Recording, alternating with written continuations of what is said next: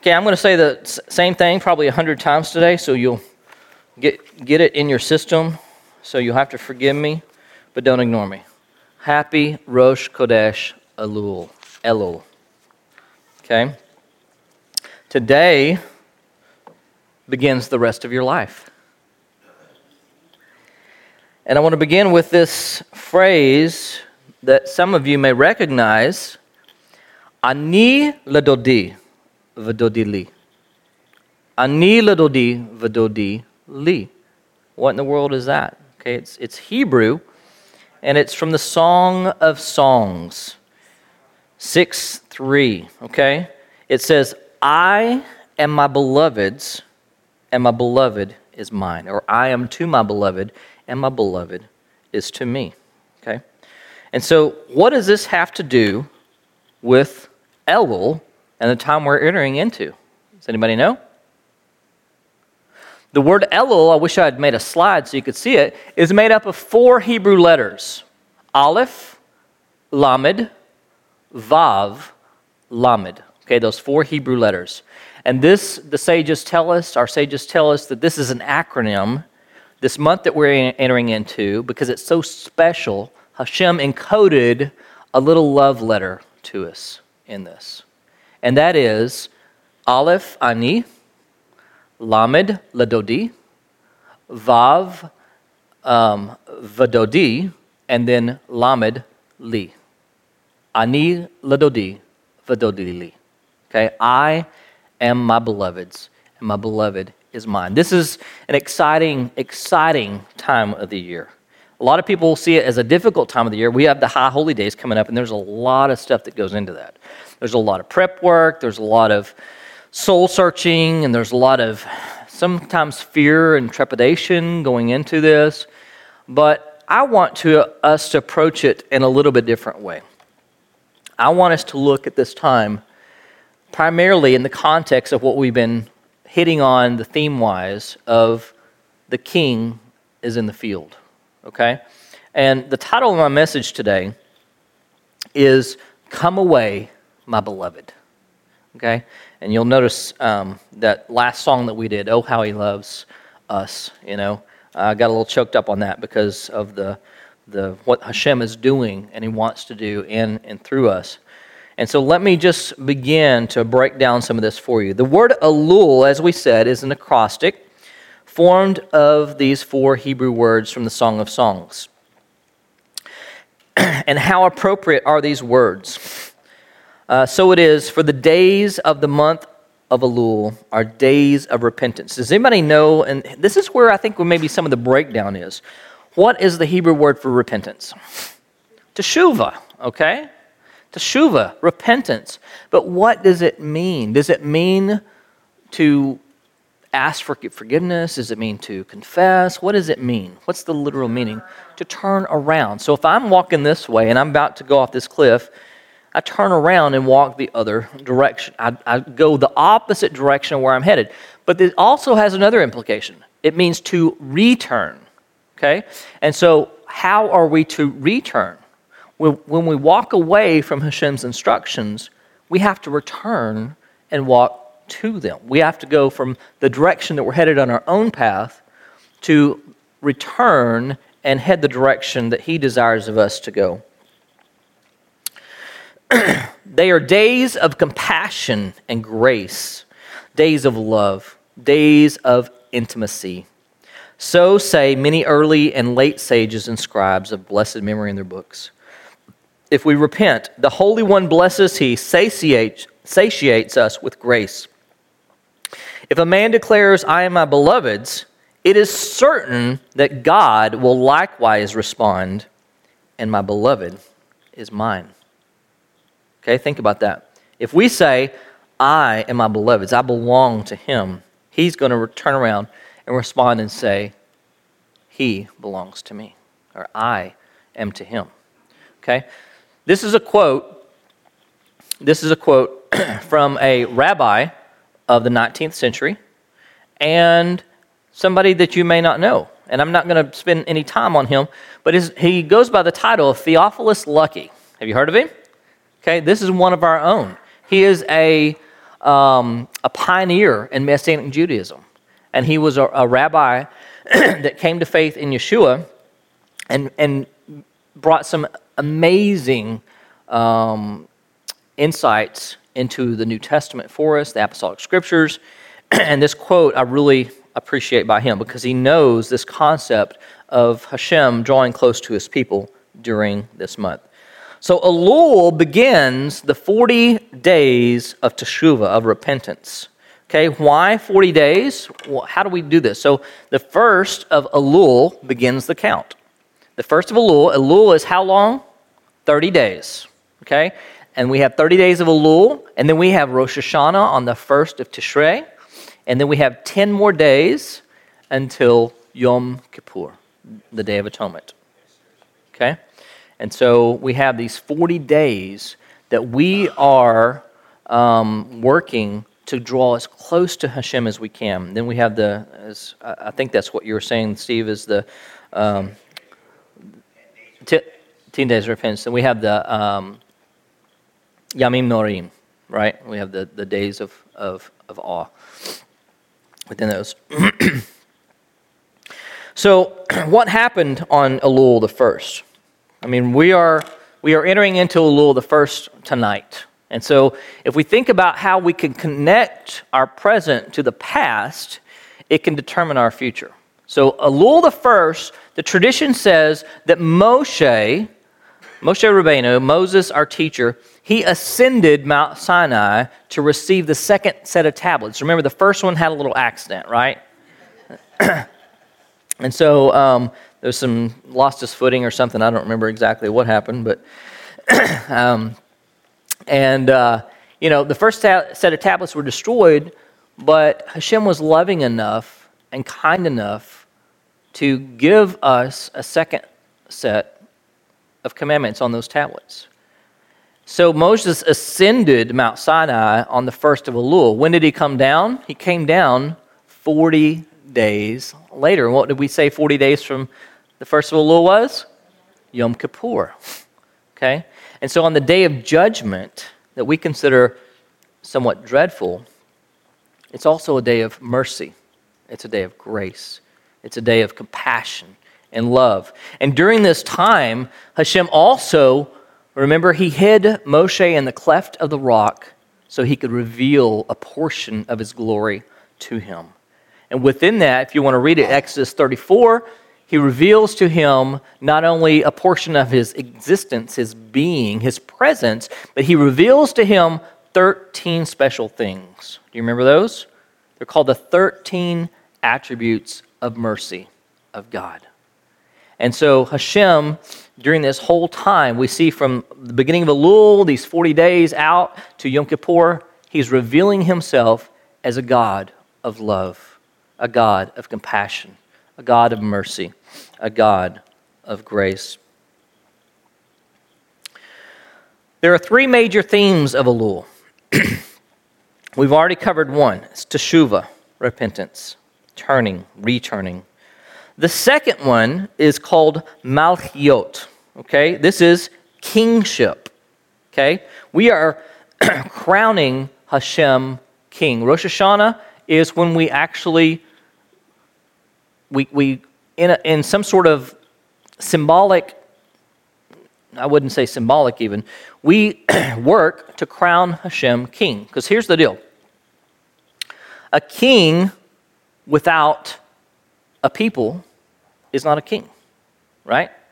So we come under his kingships and submit ourselves and crown him king once again every year at this time. And the last one is shofarot, okay? Shofar, the sound, hearing the sound of the shofar. There's a tradition that begins actually Monday morning after morning prayers to sound the shofar one time every single day for the next 27 days, 28 days, up to the 28th of Elul. Sound the shofar every single day except for Shabbat. Why do we do this? Good. It's a wake-up call. We are awakening the soul, preparing ourselves, letting ourselves be aware of what's coming up. Now, I want to take a little aside to explain this concept that we've been talking about, the king is in the field. This was first introduced by Rabbi Shneur Zalman of Liadi. He's known as the Alter Rebbe, author of the Tanya, founder of Chabad, pretty much. And he explains the paradox of Elul with the following metaphor. So listen to this little story and see if it starts ringing some bells. While I'm reading this, I'm going to go I forgot to get my Bible. I'm going to grab this real quick so I can read another text to you. The king's usual place is in the capital city, in the royal palace. And anyone wishing to approach the king must go through the appropriate channels in the palace bureaucracy and gain the approval of a succession of secretaries and ministers. Now, I'm going to pause for just a second because this is completely foreign to us. I mean, we have a little bit of a glimpse in our presidency and things like that, but we don't live in a country that's ruled by monarchy, do we? So a lot of these concepts is different. Now, somebody brought up the point the other day, we were discussing this. The difference, one of the primary differences in a monarchy and the system that we are under in the United States is that you don't get to vote for the king, okay? You don't get a vote. He just is. But you can choose to submit to him and your life will be much better, right? And so these things can be foreign, but we cannot put it in our modern context of our Republican democracy type government that we have. A republic democracy, that's what I meant to say. The person who wants to see the king, he must journey to the capital and pass through the many gates, corridors, antechambers that lead to the throne room. His presentation must be meticulously prepared, and he must adhere to an exacting code of dress, speech, and mannerism upon entering into the royal palace, the royal presence. However, there are times when the king comes out to the field outside the city. At such times, anyone can approach him. The king receives them all with a smiling face and a radiant countenance. The peasant behind his plow has access to the king in a manner unavailable to the highest-ranking minister in the royal court when the king is in the palace. The month of Elul, says Rabbi Zalman, is when the king is in the field. Okay? This reminds me of a parable Yeshua taught his disciples. If you have your Bibles, would you like to read along with me? Let's open up quickly to Luke chapter 15, beginning in verse 11. I'm not going to read this. I'm going to skip parts of it because you guys know the story. And he said, there was a man who had 2 sons, and the younger of them said to his father, Father, give me the share of property that is coming to me. And he divided his property between them. Not many days later, the younger son gathered all he had and took a journey into a far country, and there he squandered his property in reckless living. Okay, I think we can probably all partially identify with this at least. Okay, we've been given so much by Hashem, but we probably have squandered a great deal of it. So, you know the story. He goes out and he squanders, he's eating with the pigs, feeding the pigs, eating the same thing the pigs eat. And he says, it would be better to be a servant in my father's house than to live life like this. And so what does he do? He goes and he wants to make things right with his father, at least as much as he can. He knows his father is probably going to be harsh on him and not accept him back as a son, but at least he can be a servant. And so he goes back, and when he goes back, he is far away from his father's house. And what does he see? He sees his father in the field in front of the house, searching for him. And he runs to greet him, and he embraces him, okay? This is the type of father that we're talking about. This is the type of king that we're talking about. The king that, as Yeshua told the other parable, would leave the 99 in search of the one. Okay? Now, we're not all in the same spiritual place. Some of us are running from Hashem. Some of us are close to Hashem. Some of us are somewhere in the middle.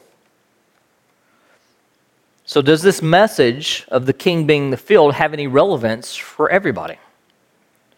I believe it does. Most of the time we hear God compared to the Father, just as in this story that I told you about.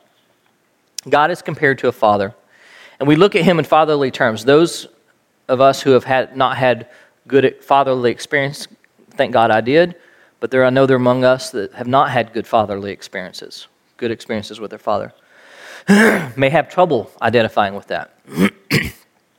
And this is why, in this particular month, he reveals himself in a different way. Okay?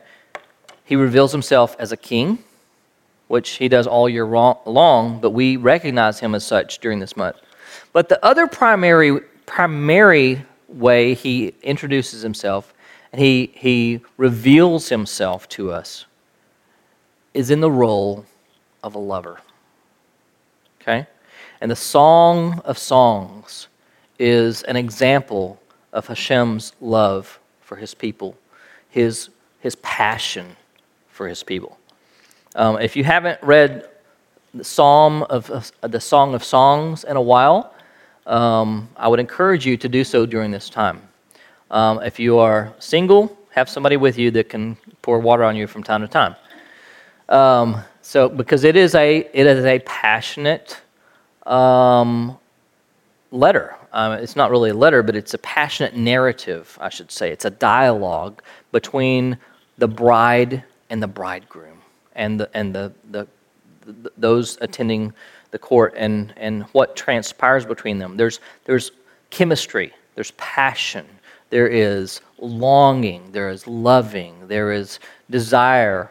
And it's interesting because Art Scroll, if you have an Art Scroll Tanakh, this is the Hebrew Scriptures, they do not translate it literally in the English.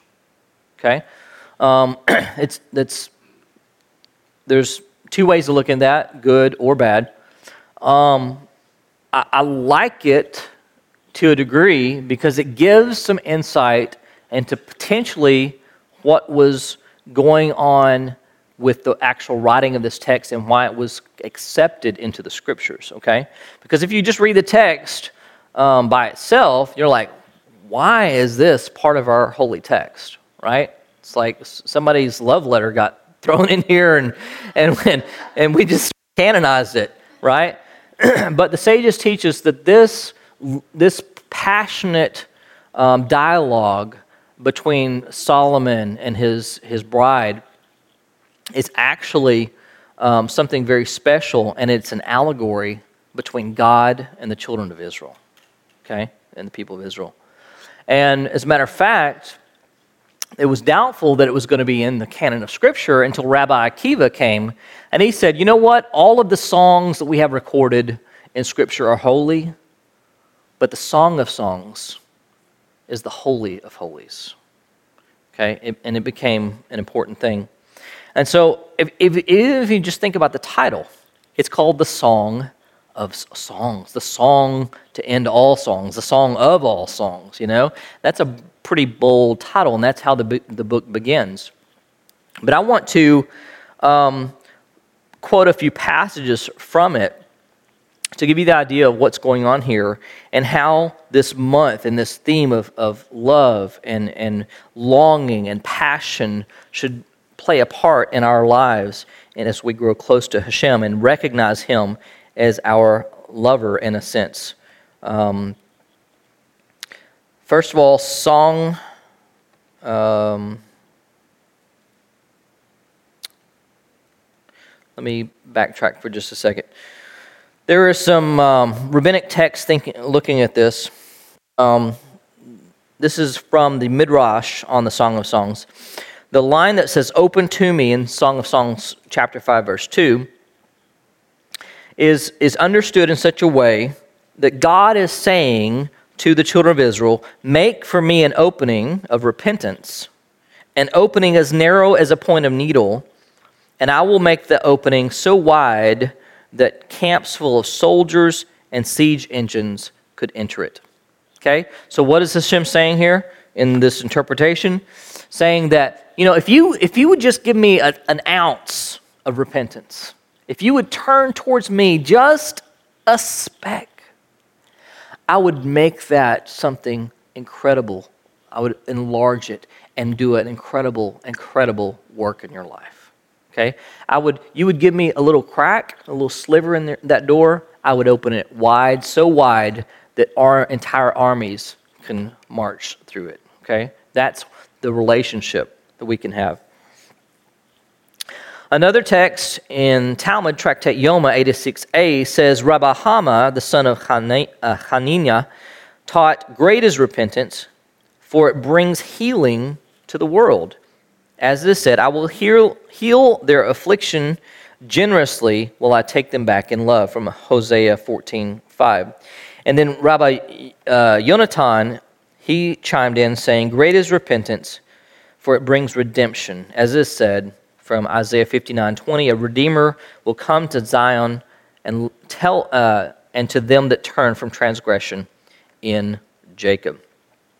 Okay, so the reason I brought these in is to show how this theme is, even in the Psalms, the Song of Songs, is one of the primary themes, repentance. It's drawing close. It's turning back. It's turning to Hashem. And then, of course, Yeshua's teaching, his gospel message, his good news was what? Repent, for the kingdom of heaven is at hand, or is on the brink of arrival. So his desire for us was and is that we should repent, so that we should come close to Hashem, so that the kingdom would be made manifest. Ani ledodi v'dodi li. I am my beloved's, and my beloved is mine. Elul is when Hashem says to us, "Return to me, come away, my beloved. Let us be intimate and passionate lovers once again." So why is Song of Songs in the Bible? Again, we said it was an allegory. Here are some familiar passages. I'm going to read a few of these, and then I might read some from the Art Scroll allegorical translation here. So Song of Songs 2:4 says, "He brought me to the banqueting house, and his banner over me was," you guys can fill it in, "his banner over me was love." There you go. I mean, if you were a kid raised in the church like I was, you had a little song, "Banquet to his banqueting day was banner over me is love," right? So you got this. And as a kid growing up, you don't know this comes from the Song of Songs, right? You don't know that. It's just a kid song. It's like something somebody made up. But this is actually Scripture, and this is how we teach our children Scripture. But that comes right from the song. I'll just call it the song. Another one in chapter 2, verse 13 says, "Arise, my love, my beautiful one, and come away." Okay, it's this call to the bride. Chapter 2, verse 16 says, "My beloved is mine, and I'm his." And this is a reversal, actually, of what we said earlier. The first one, the primary one, says, "I am my beloved's, and my beloved is mine." This is exact opposite. This is the first time it's introduced is this opposite correlation, where he says, "My beloved is mine, and I am my beloved's." And then we have a familiar passage in verse 15 that says, "Catch the foxes for us, the little foxes that spoil the vineyards, for our vineyards are in blossom." I want you to hear a little bit in chapter 5.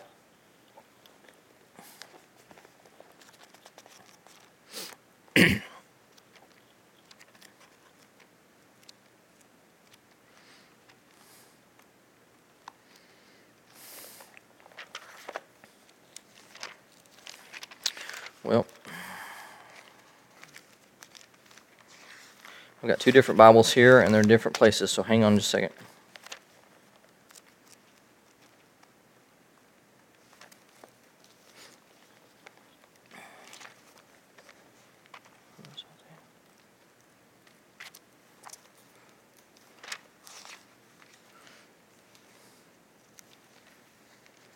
Okay.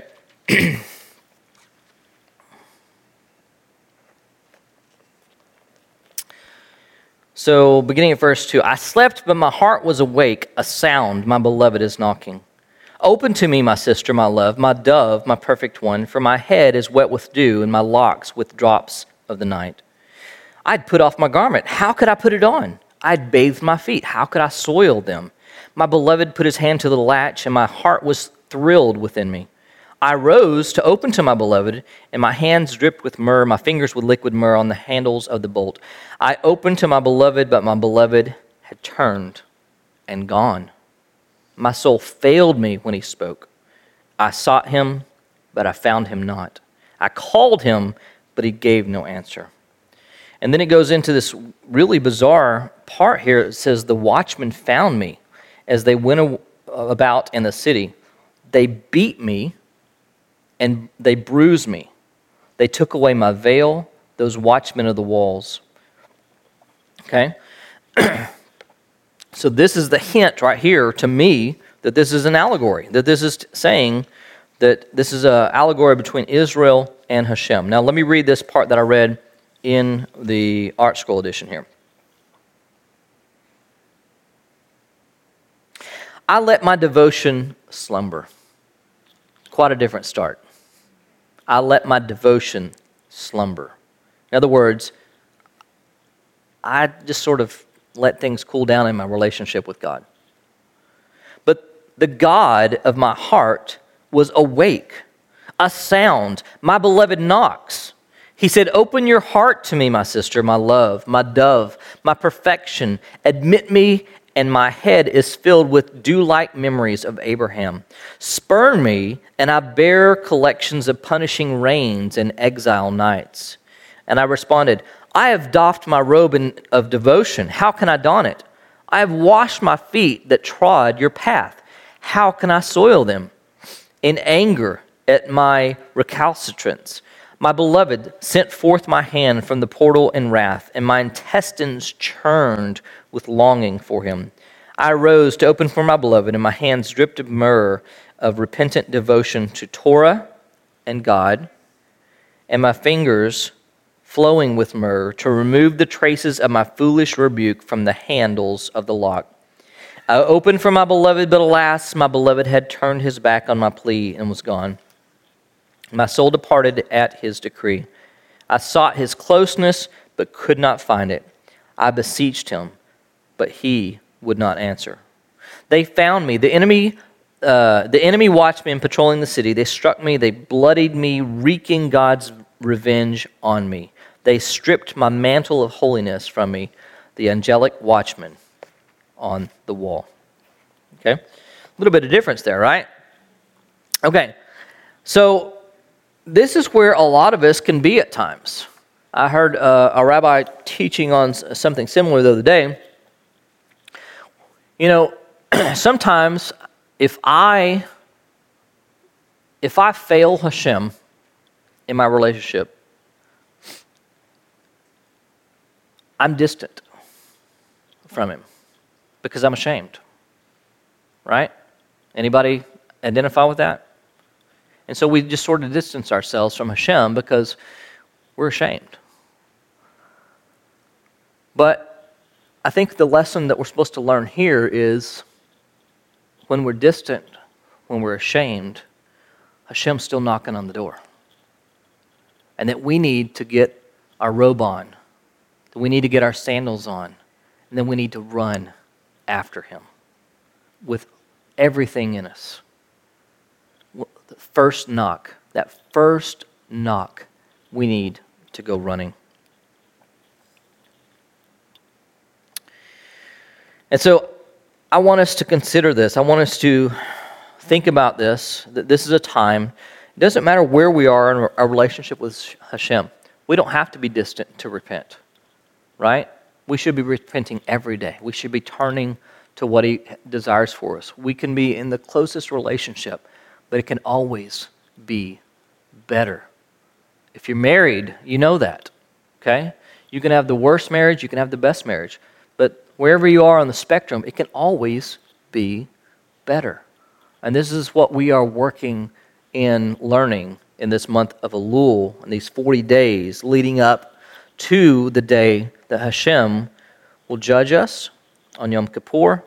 And that judgment, God forbid that it would be bad, it should be good. It should be something along the lines of, you have overcome. You are my child. You are the one I want to pour out my love, my mercy, my grace, and my affection towards. And so how do we get there? What are we supposed to be doing during this time? There's some traditions. And the traditions help us to enter into that close relationship. They awaken the heart, awaken the soul, awaken our minds, awaken our passion. They're supposed to anyway. It's whether we let them or not that they can do their work. So as I mentioned, from the 2nd of Elul to the 28th, the shofar is sounded every day after morning prayers, except for Shabbat. The Rambam says this custom is to call sleepers to awaken and designed to rouse us from our complacency. Rebbe Nachman says that during this time, the spiritual theme of the month of Elul is Tikkun Habrit. What is that? Tikkun Habrit. Tikkun means repair, Habrit, the covenant. Okay? So we are working to repair a damaged covenantal relationship. And so we work on this by changing our patterns of behavior, patterns of thinking, and so forth. One of the things that I have to work with is just simply my perspective on things. I have to recognize that Hashem is a lover. I have to recognize his love for me, because I know it here, but it has to run that 18-inch mile down to my heart, right? The month of Elul is the season of prayer. We should be taking every advantage of prayer during this month. We have 3 appointments a day to meet with Hashem, plus any extra we want to give him. And so I would encourage you to take advantage of this time. Elul is a month for increased charity, okay? There are people that need our giving, okay? So if you have an opportunity to help the guy on the street, if you help a neighbor, help whatever, then we should be doing that, because our giving, our free giving of what we have, simply because we love others and we know that Hashem is our provider, can make a difference in their lives, and it can be a blessing to Hashem. And I'll say this about it. If you have children, don't you like it when your children treat each other well? When they're kind to one another, take care of one another? I mean, even if they don't give you the proper respect, if they respect one another, that's a blessing, you know? And so that's one thing we can do when we give to those less fortunate. The month of Elul is a season for divine mercy and forgiveness. So we should be seeking that and seeking Hashem's mercy, forgiveness, and not be distant from him. Elul is also a time that we go out of our way to seek forgiveness from others, okay? We want to go into the high holy days with a clear conscience before God and before man. So I would encourage you, if there's relationships that have been damaged in your lives, then work on those. Make them right. Work to make them right. If you can't, you can't. But our job is to put forth the effort, right? And this is related to our announcement earlier. It's a time for selichot, the prayers for forgiveness. And they're recited, as we said, the Sunday before Rosh Hashanah until Yom Kippur, and we're going to be joining with Sha'arei Israel on September 1st. I would encourage you again to come out. And again, I want to emphasize this point. Elul is when Hashem says to us, return to me. Come away, my beloved, and let us be intimate and passionate lovers once again. Ani ladodi vadodi li. So my question I want to leave you with is questions. How will you enter these days? Will you make use of this special time, or will you let them pass by without another thought of drawing close to the Holy One, blessed be He? I would encourage you to take advantage of the gift that has been placed before you. Simply open your hands and receive it. The King is in the field. Don't miss this amazing opportunity. He's waiting with open arms. Ani ladodi vadodi li. Amen. Shabbat shalom.